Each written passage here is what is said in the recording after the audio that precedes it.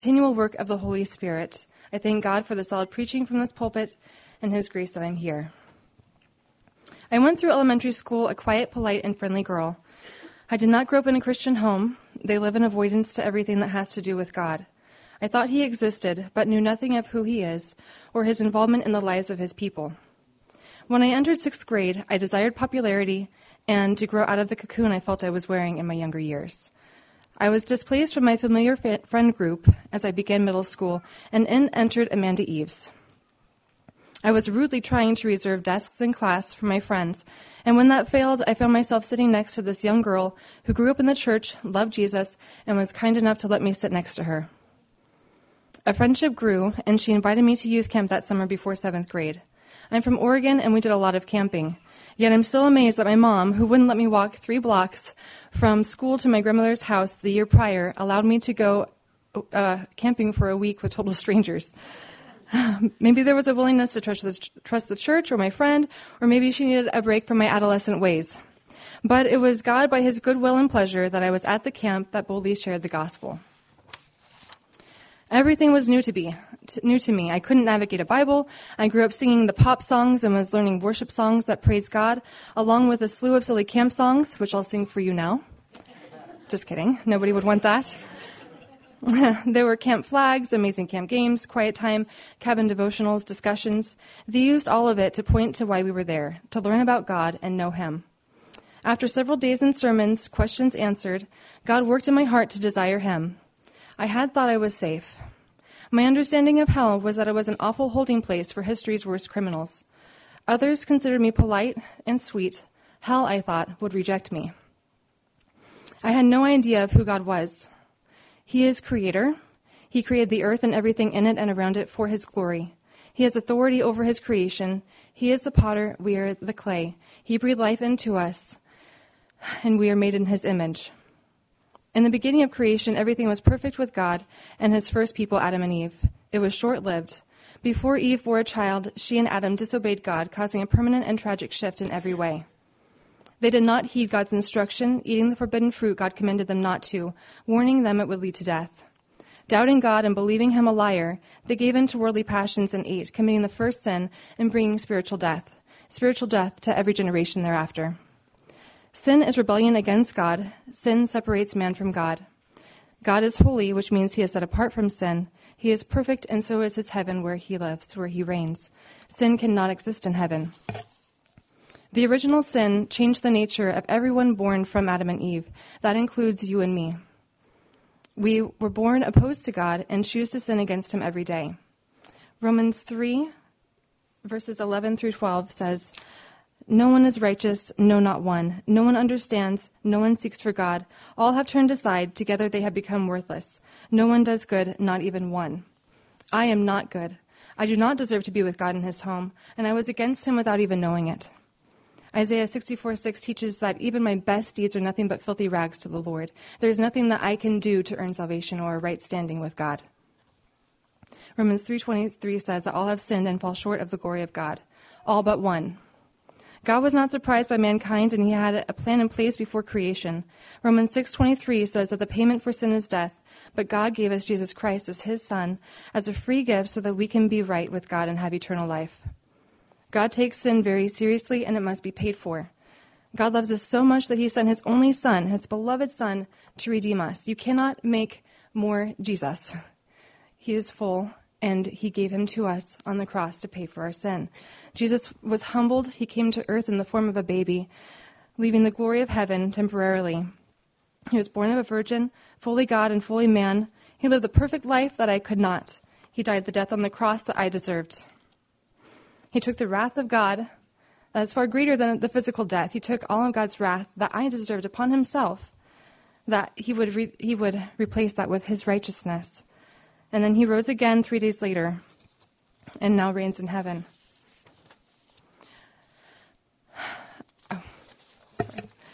God gives the Christian faith to believe this truth. I want to read for you Romans 5, verses 8 through 11. While we were still weak, that's a little bit earlier. God shows His love for us in that while we were still sinners, Christ died for us. Since therefore we have been justified by his blood, much more shall we be saved from him from the wrath of God.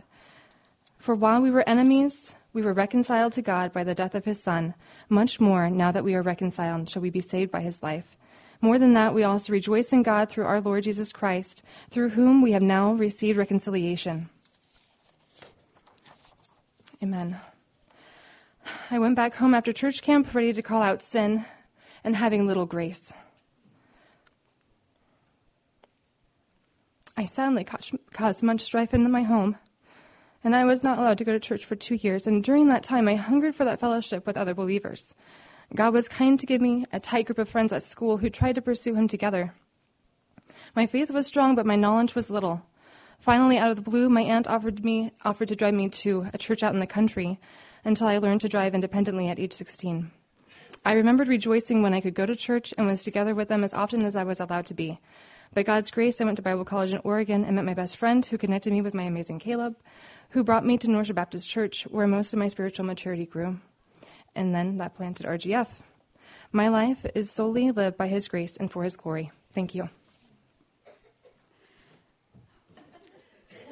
Okay. So I was raised in a Catholic house. My mom brought me up.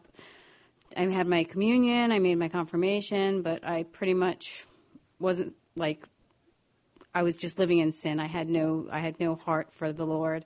Nobody had ever shared the gospel with me. When James and I met, we came together and we were living in sin. So at one point, James said to me a very basic understanding of the gospel. He said, I want to see you in heaven with me. And I said, I'll be there. I'm a good person. And he's like, that's not how that works. He's like, you need a savior, it was like a very basic understanding of it. So I said, that sounds way too easy. And my mother-in-law had given me a Bible for Christmas. So I opened it up and I started reading it. And I think at that point, God started to speak to me through his word. I had a proper understanding that I was a sinner in need of a savior, and was in understanding that I needed to repent of my sin and turn toward Christ. So through the reading of the Word of God, God was able to reveal the gospel to me, and I had a proper understanding. We started attending church, and I started to get discipled by my pastor, and by God started surrounding me with Christian friends. My boss was a Christian, so I started to get discipled by my boss, which was interesting. And I just started to love the things of God and started to see and to put off the things that were sinful. I started to actually put on, the godly things and just put off. So I don't know. That's pretty much it. I'm not good. It's good? Okay. Thank you. Okay. That was actually really good. So now I have to kind of go with that. But, yeah, so pretty much I was brought up in a Christian home. So unlike Lisa, my parents were saved, both born again, solid Christians, grew up going to church. What happened is, probably around 7 years old, I professed faith in Christ. I got baptized, right? But then I guess continued to live a life that really had no evidence of fruit for God at all. I wasn't sacrificially living to Christ. I wasn't obeying Christ's commands. I wasn't reading my Bible. I didn't want to go to church. My parents forced me to go to church for the most part. I remember at one point, my mom got sick. She had cancer. This was when I was maybe about 12. She was diagnosed with stage 4 cancer. And I would constantly make pacts with God in my mind, even though I wasn't a true believer. I'd be just, if you could get my mom better, then I'll be obedient. Typical things that I guess a kid brought up in a Christian home would maybe think about God or think how God works, right? So eventually my mom did pass, and I remember saying to God things like, if you let my mom die, then I'm just going to do whatever I want, stuff like that, which is really ridiculous when you think about it, right? I'm a sinner threatening God in a sense, which is, when you think about that and the weight of that, it just crushes me, right? So my mom died, just continued to go down a downward spiral of debauchery and sin. I mean, high school, I was kind of like under the radar. I barely got through high school. I wasn't like really good at school at all. And I did graduate, which was, I remember something my mom saying, she wanted to see me do. And she did get to see me graduate, and she died shortly after that, a couple of years after that. So anyhow, so like after high school, I really shined with my sin really well. I mean, I was like probably making up for even the past years and trying to get more and more down the downward spiral of sin. I mean, I was smoking weed every day, drinking a lot. I was just going from one high to the next, right? Trying to have a good time as best as I knew how. And just continued that, right? I was able to hold down a job. I was like a functioning pothead and drunkard in a sense, right? So at some point, then I met my wife, Lisa, like at a nightclub actually, and we ended up hitting it off, and we were together. We got married shortly after meeting. Actually, what would you say? Like 3 months, we got engaged. Yeah, we got married. Then like 6 months later, I had like a sense of like trying to do the right thing, but it was just like my own version of God and my own version of morality. So what happened is, after we got married, like Lisa said, she started to read her Bible, and my dad is actually a believer. She started asking my dad a lot of questions. We then decided to go to church, which was in the Queens at the time, and we had a pastor. It was like a small church, maybe 15 people or so, and we were just very fortunate to get discipled there and to learn the Bible. I'd say shortly after Lisa got saved, I eventually got saved too, under the preaching of the Word of God. The theology at the time I wouldn't agree with now, but by God's grace, they preached the gospel, and they went through the Bible all the time. So under the preaching of the Word and under the weight of the Word of God, I repented and I believed the gospel. I can't exactly pinpoint a day on when that happened. But I just knew that I was different. All of a sudden, God changed me. I mean, the things that I loved, I now hated. Kind of like my wife was saying, the putting on, the putting off and putting on. So the testimony I had of believing when I was a child was obviously a false testimony. I even, like Lisa said, I shared somewhat of a gospel with her while we were in sin. I actually turned to her at night and I said, like, I want you to be with me in heaven. She said that, and then I said, well, you have to have faith in Christ, right? So I had like a mental assent of the gospel, but it wasn't until really being under the preaching of the Word, understanding the Word and hearing the gospel taught properly, that then I finally was brought to repentance and faith in Christ by His grace, right? And I was just thinking when we would sing that song, like, once your enemy, right, now seated at your table, and just when I think about the fact of the offense of God that I had like a mental understanding of the gospel, but then just living a life that denied the gospel, right? I was a slave to my sin. I was sin had dominion over my life, and it was clear I was not a Christian. And then after I got saved, I was now a slave of righteousness, right? And I had a newness of life thanks to Christ. And really, since then, that was like about, 14 years ago? Yeah, so for the last 14 years, by God's grace, we've been growing in the knowledge of Christ and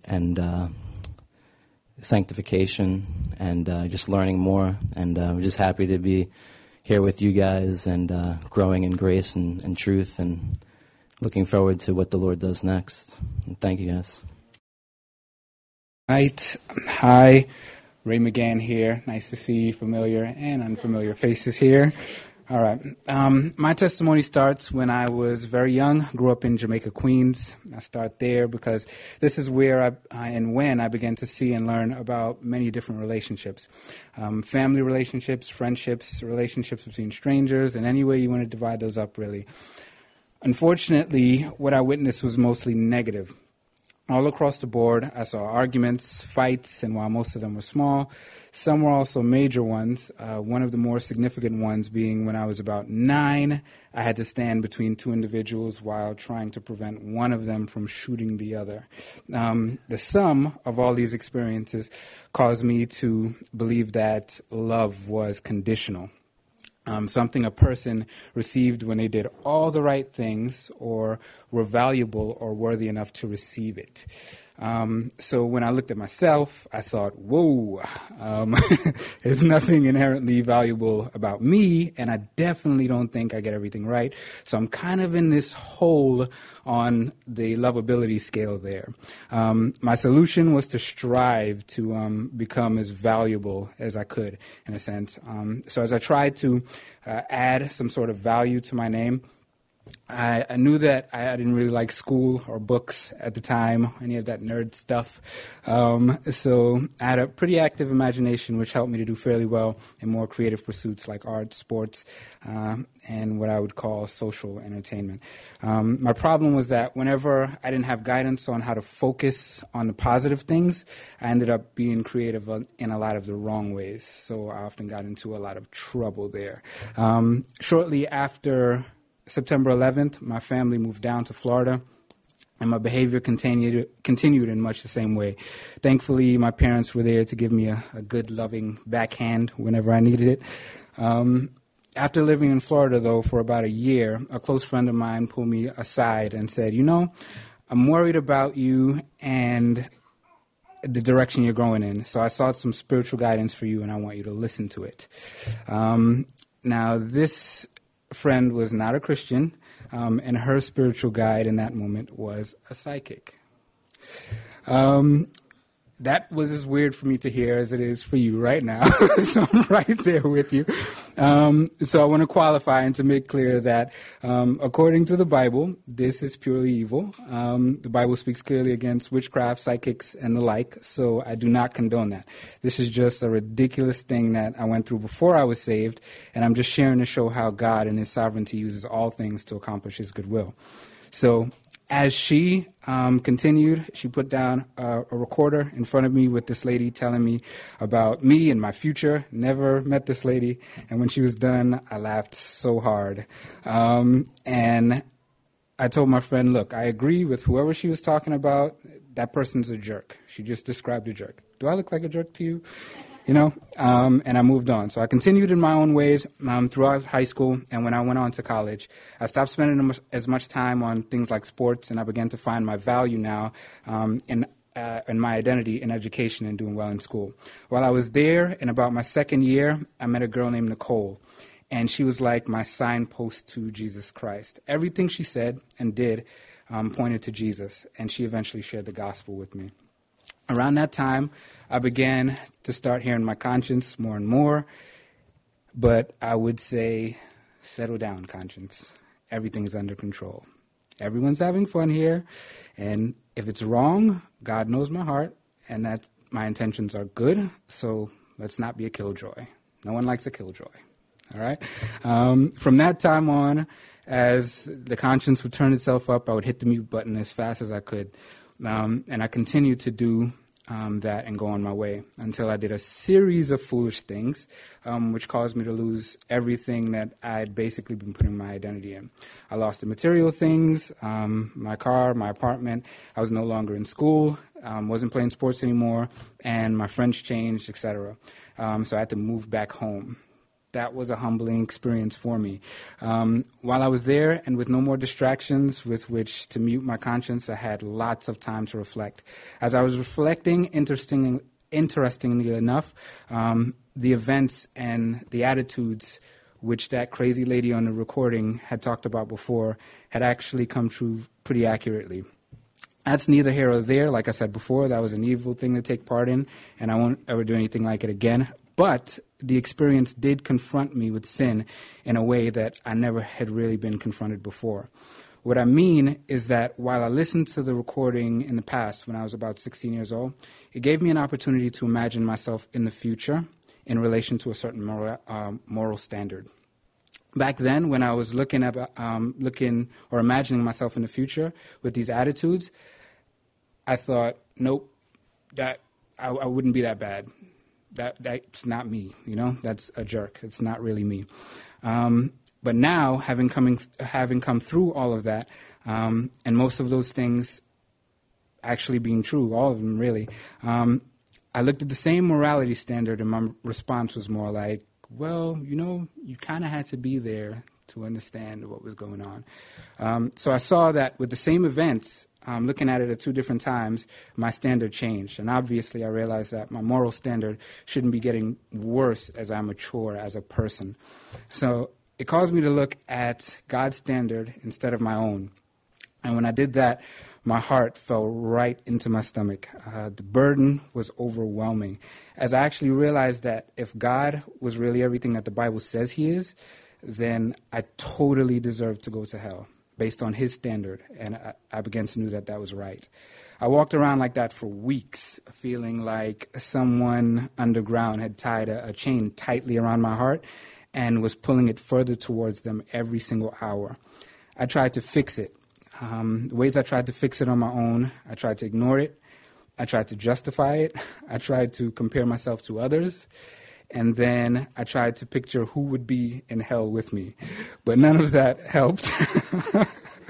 Then I thought maybe if I could just obey the commands in the Bible, then I'd be okay. But over and over again, I did what the Word said not to do. And I didn't do what it said to do. So for the first time, I actually became aware that I wasn't free to choose right or wrong, as I had always believed, but that I was actually a slave to choosing my own sinful ways over God's. At that time, I realized that I actually need a Savior. When I hit that point, I was at the end of myself. And that's when I remembered what Nicole said, Jesus forgives sinners. So I went to the nearest church, and that day the sermon was about how sinful and dangerous it is to place your value and your identity in things other than Christ. So from that point on, I've been growing in his grace and my understanding of his gospel. And I eventually repented of my sin and put my faith in Christ alone as the only one that could save me. For me, the most important thing was his love. Here, I had a weird little experience where I listened to someone who claimed to see the future. Yet, here is God who knows all things, including the future, me, everything. And while I was looking for a way to somehow add value to myself, he already seen me as transparently as can be in all of my sin. And in spite of that, he devised a way to bring me into his love. That's my testimony, and this Thanksgiving, I'm thankful for my Savior, someone who loves me.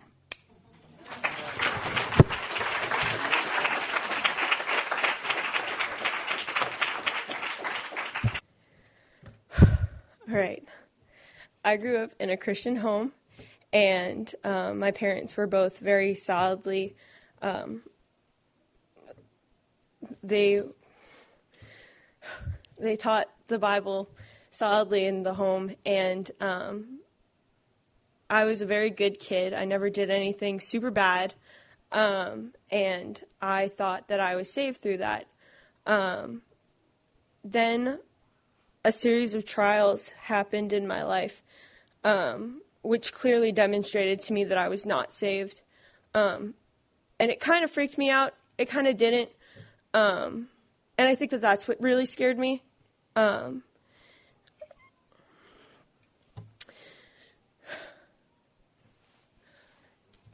ended up going to a new school where my dad was the principal. And it was a Christian school, and every single day I was taught the gospel. And my heart just kept getting harder and harder and harder every single day. And the mention of God was completely infuriating to me. I got angry and I got super sad.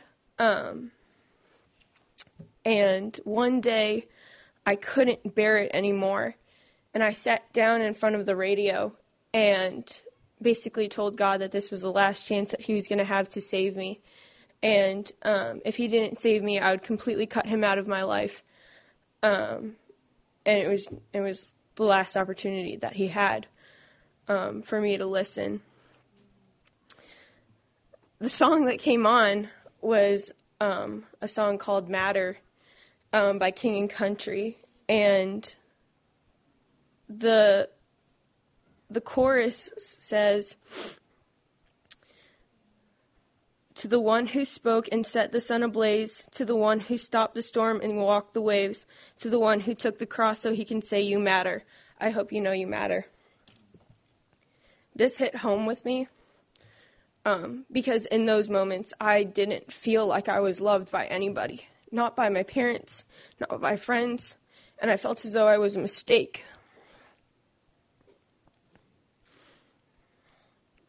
But in this chorus, it showed me that I had somebody who loved me, somebody who cared for me, somebody who took the extra mile and died on the cross for me, and I didn't deserve it at all.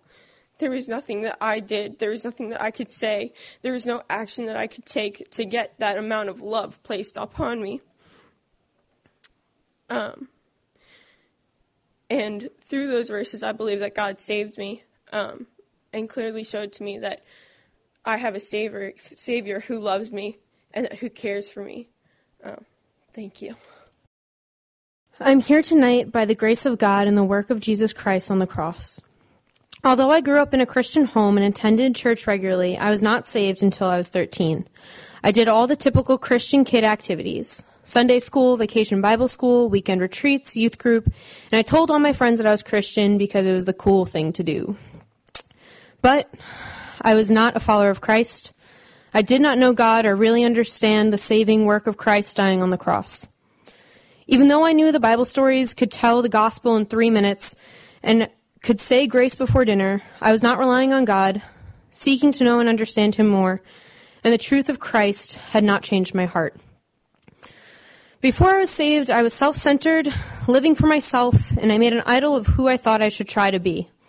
I thought I could reach this idol version of myself in my own strength, and my only thoughts day and night were how I can perform better in school, do better on my sports teams, and ultimately try to be perfect. This caused me to never be satisfied with anything. My friends, family, grades, looks, everything. I soon became depressed and did not see how I could ever truly achieve what I wanted. I thought my capabilities were the end-all be-all of my life, and if I could not live up to what I thought I should be, then life was no longer worth living. I placed a lot of pressure on myself to be perfect, and when I could not fit the idol of myself that I had imagined, I became suicidal. Besides the pressures I had created in my own head, there were typical life stressors. Friend drama in middle school. My mom was battling her own depression and was ill at the time. There was tension in the home and more that I could mention. With everything as it was, I was prepared to take my own life. I thought suicide was the only way to take control of my life, which I thought was spinning out of control. By God's grace, I did not follow out with my plan. Rather, He stopped me in my tracks, reminded me of His mercy, and showed me how I needed Him to rule and reign in my life. I was confronted with my sinful living. Pride, idolization of selfishness was just the start of where I began to repent of my sin. I gave my life over to Christ, crying on my bedroom floor right after my 13th birthday, knowing that I had been misunderstanding my life and the plans God had for me. In that moment, God opened my eyes to the truth of Christ, that He is real, He gave His life for me on the cross, and that only belief in His life, death, and resurrection could save me. I came to face the reality that all my efforts to be perfect were in vain, and I could never bring me closer to God or grant me entry into heaven. My priorities have changed since Christ has been Lord of my life. I seek Christ, His kingdom, fellowship with His people, and His will for my life first and foremost. I no longer base my identity on my grades or my actions, but in Christ. My entire friend group changed after Christ came into my life and has been changing to help form me as I grow in Christ. I have found dependency in Christ since I have been saved instead of depending on my own efforts. This does not mean that my life has become sunshine and rainbows. Christ promises trials in life, and in James 1, verses 2 and 3, it says, "Count it all joy when you meet trials of various kinds, for you know that the testing of your faith produces steadfastness." What this means is when I face a struggle in my life, rather than relying on my own strength and effort to go through it, I joyously look to Christ as my source of strength, model for proper living, and seek to know Him more fully in order to live more like Him. A verse that I have been praying and meditating recently has been John 3:30, when John the Baptist makes this comment about Christ. "He must increase, but I must decrease."